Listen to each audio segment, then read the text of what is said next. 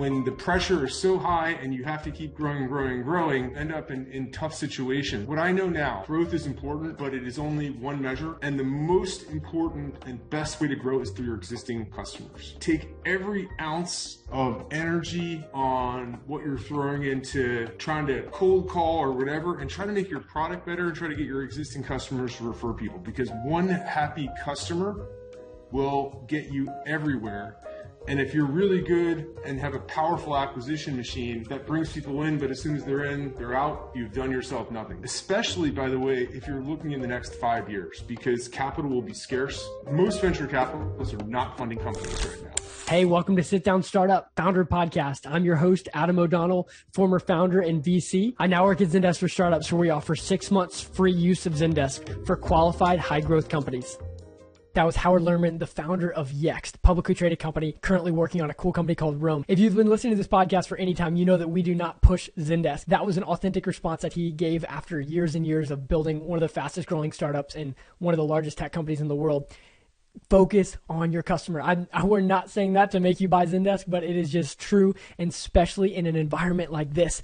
Get the referrals from your existing customers. That's where you win. That's how you grow in 2023. Howard unpacks all of this. You're going to love it. If you're a founder and you're planning on raising money or have already raised money, you're going to get something from this episode. Boom. Howard, it is a pleasure to have you on Sit Down Startup. Man, I cannot wait to hear your story. You founded an iconic company with Yext, and you're currently building Rome, which you have claimed on LinkedIn is going to be even bigger. Cannot wait to dive in. But would you first tell me, when you founded Yext, was it doing the same thing that it is when you left? Not even close. When we founded Yext, the original idea was to build kind of a hotels.com for gyms. Think about, today you have ClassPass, things like that. Our original idea in 2006 was to build a website where people could, a consumer-facing site where people could find the nearest gym and request a free trial pass, turn around and sell the lead to the gym. So Yext started out as a B2C internet company and turned into a B2B enterprise SaaS company. Very interesting. And how big was it when you left, if you want to show like market cap or employees, anything like that for anyone who doesn't know? When I stepped back in March, which was now, I think of things in terms of quarters. So I've had 3 quarters now with without having to do an earnings call. The company, I think, did about 100 million of revenue in the quarter right before I left. So you could think of it as a $400 million SaaS business at that time. That is incredible, man. What a story. I want to dive into some of the earlier growth strategies that you did, before that hockey stick moment. But before that, I've been wanting to add some more color to this, because when I was a founder, just the emotional journey of up and down is so much. And I know there's a lot of people who are listening who just hear about the IPO, they hear about the 100 million in a quarter, and it feels unrelatable. But is there maybe a time where you could think of like one of the lowest points kind of emotionally in your journey of founding Yext that you could like take us into, maybe failure after failure or something like that could kind of share about what that moment was like? Well, Adam, I think you're right that it is unrelatable when you're talking about a public company on CNBC that did 100 million in a quarter to the journey of a founder who's just trying to make something happen. And frankly, I identify a lot more with the latter than the former, which is why I'm trying to do it all over again. There are so many ups and downs. It's a roller coaster. And I think maybe one thing I've really learned is just how important expectations management is. And, if you think about delight or customer delight, it's kind of the difference between what people think they're going to get and what they actually get. So if you're going to give out a certain absolute number and people are expecting it to be lower, then you've delighted them. If they're expecting it to be higher, then you've disappointed them. As a founder, when you're starting a company, it's your job to create a lot of hype. You are running around telling everybody that things are awesome. You are crushing it. And frankly, in many cases, you are living a lie. You are externally promoting your business, but internally, you have not solved the things that you want to solve. And so this is where things can get really down for people. And I'll tell you one story. In 2009, Yext raised in September a $25 million. Now, this sounds like a small number today, but in 2009, this was a really big round. And we raised $25 million from a leading growth stage investor for our original internet pay-per-call business model. And a couple months after that, Google came calling. They came knocking on the door and they said, we want to buy your business. And they threw, all the execs came by and they threw a term sheet at us and we signed the term sheet and they started to do their diligence. And months in, after we thought we had sort of like a deal to sell the company, they pretty much walked. And I just got a call from, their head of corp dev, hey, we just had a meeting and we're not going to be moving forward at this time. And that was the lowest moment. It was August 6, 2010. And it wasn't because the company was like going to do badly or was doing badly. It was just because the expectations were for everyone to hit a certain thing. And we now had to completely sort of, we had in our mind set this certain course, which was no longer an option. And that was frankly devastating. We were under a term sheet for months. It changed the way we were running the company. Rumors were out. People kind of figured something was going on. And you had to pretty much reboot everything and start all over again. Man, that is brutal. I really appreciate you sharing that. Well, what was September of 2010 like in terms of what were some of the biggest things that you did in that moment to bring the morale out? Because I can only imagine you basically said, hey, we got the company. You probably in your mind thought about what you're going to do with the money personally. And now it's completely different. How did you change the momentum? Well, we repivoted the entire company. And I think one thing I've also learned is that the best performers, the best executors, the best, whether you're an actor, a politician, an executive, a startup founder, the best people are really good at performing at a B level when they feel like a D or an F. Wow. Most people can show up and be an A. They can, if you're feeling great, you can come up, you can kick out. The thing that's really a big separator is whether you're an athlete or whatever, you can still perform pretty well, even if you feel like it. And I think during that time, my team felt like for that quarter or two, and somehow we were able to still perform at a B level during a period in which you felt inside like an F. That is huge. It's about continuing one foot after the other and recognizing, hey, we're not going to be able to A level right now, like being realistic with yourself, but still being able to do good enough.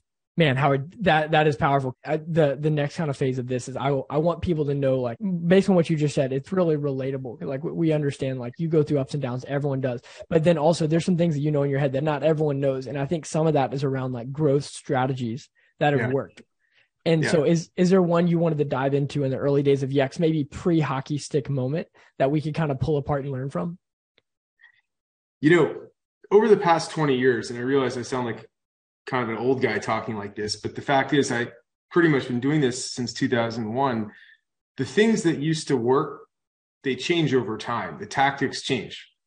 And it's a little bit cat and mouse because the minute you sort of tap into something that seems to be working, everyone jumps right into it. And the thing is that, let's talk about growth for consumer for a second. Consumer, if you're starting a consumer company and, depending on your business model, it largely is kind of luck, frankly. It either is going to generally take off or it will not take off. And, and I built a company called Confide, which is a mobile messaging app that did experience that takeoff in 2014. And a bunch of other stuff I tried didn't. And you can't work backwards to figure out what's going to take off and what's not going to take off. It's frankly just some bit of randomness, some bit of, is it a meme? Does it hit right now? Does it hit critical mass? There's a lot of luck in starting a consumer app.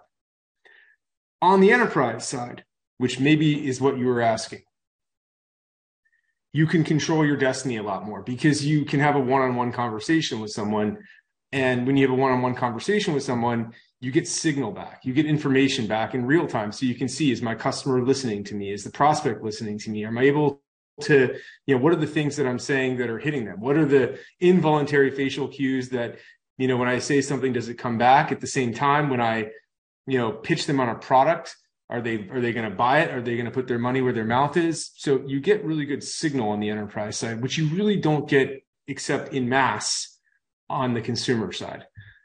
So there's no single magic bullet to growth except to pretty much try everything.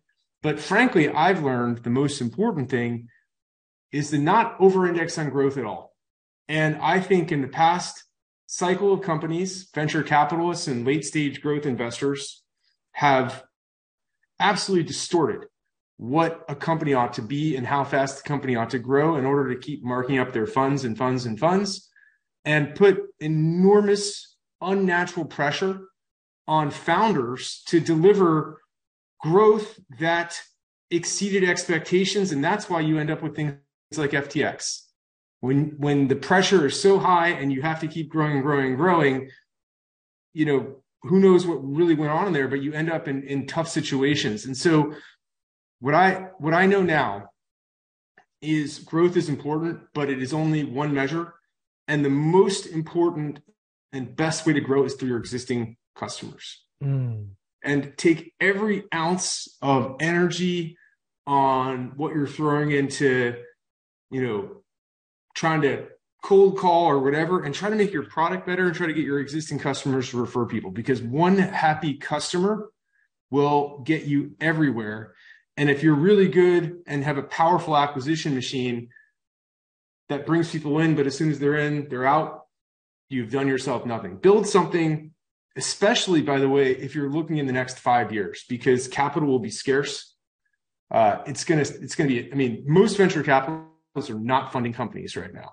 So you got to figure out ways to grow without doing expensive paid advertising. You need to make sure that, your existing customers are driving your existing referrals. I also think in a period like this, and again, this is B2B, not B2C talking for a second, price matters a ton.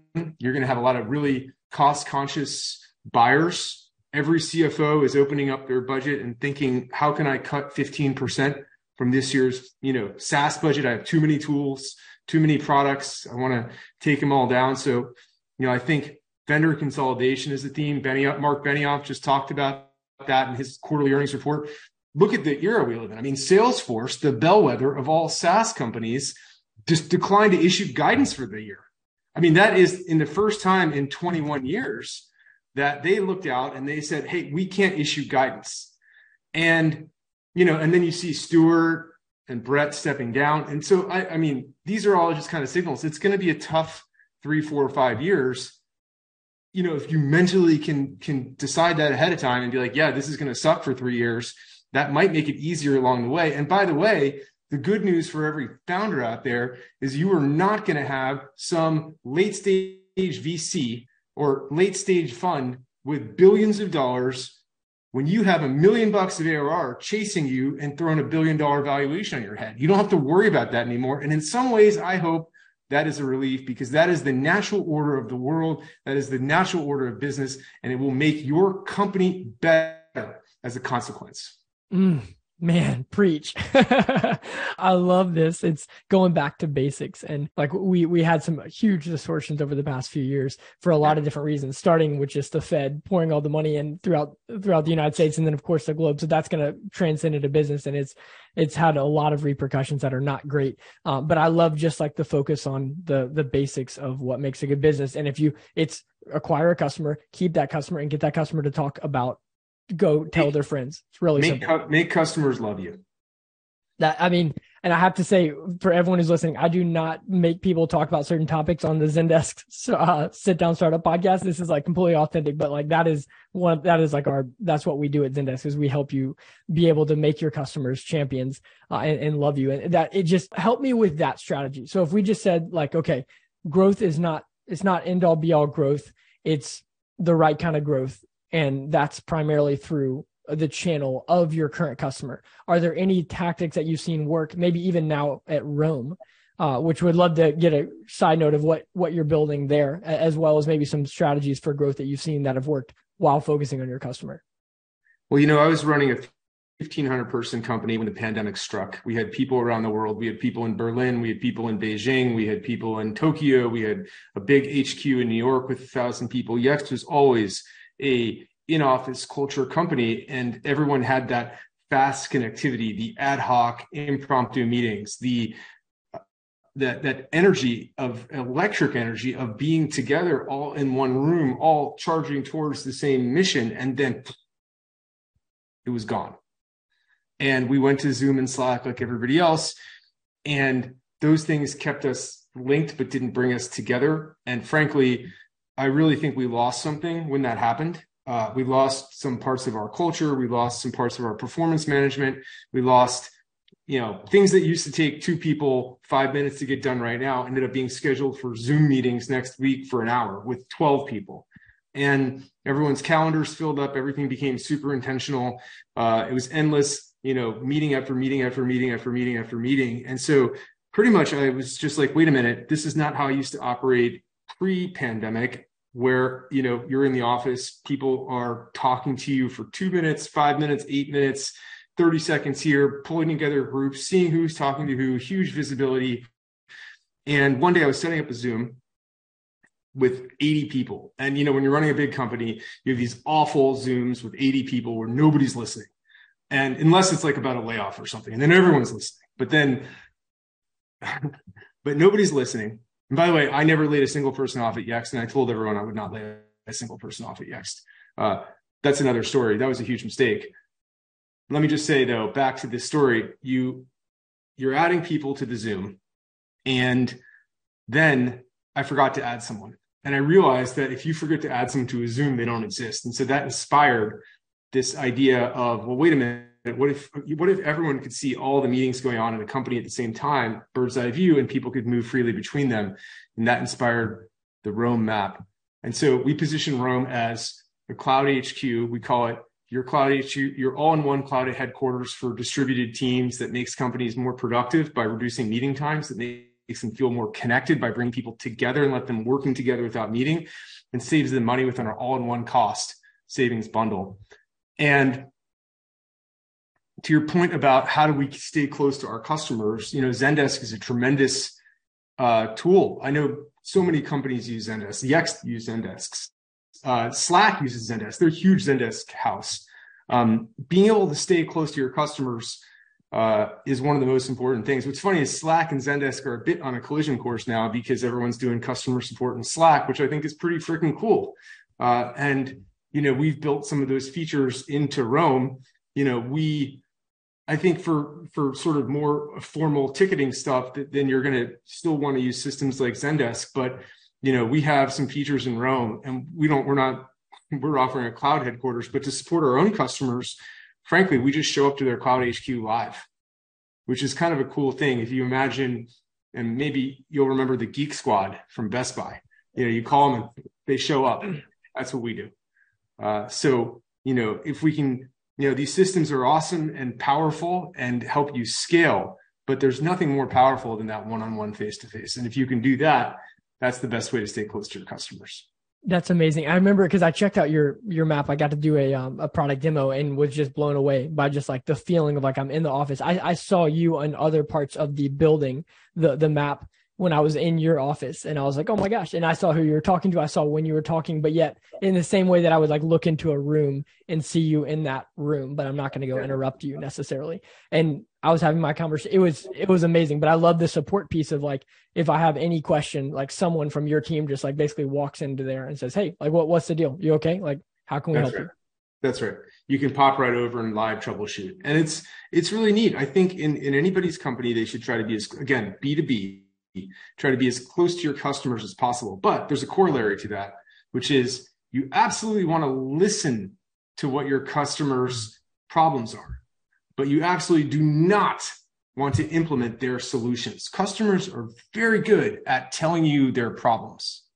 They're not as good at telling you the solution because they don't have the context of your product. And only you as the founder or visionary can string it all together, and figure out how to solve their problem in a way that's consistent with the way you want to set up your company. That is gold. You listen for the ultimate thing that they're trying to solve for.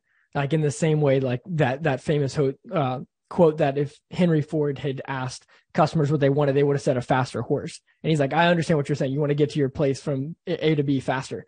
I'm gonna as a founder I'm gonna suggest the best solution on where you're ultimately trying to go. Correct. Boom. Howard, this has been amazing. What's the best way to reach out to you? Is it Twitter or LinkedIn? Well, you can always find me on Twitter at Howard. I was an early user. You can find us on Rome at Twitter at Rome. My email, you can always find me, is h@ro.am. So you can email me. That's even better than LinkedIn because I don't really check my LinkedIn that often.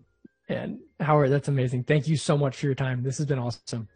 Great to see you, Adam. Thank you. And thank you, Zendesk. You guys are a tremendous company. And I swear that was not a paid plug. That's a wrap. Thanks for listening. Make sure to subscribe on Apple, Spotify, and Google. If you want to learn more about Zendesk for Startups and our free offer, please check out our website at zendesk.com/startups.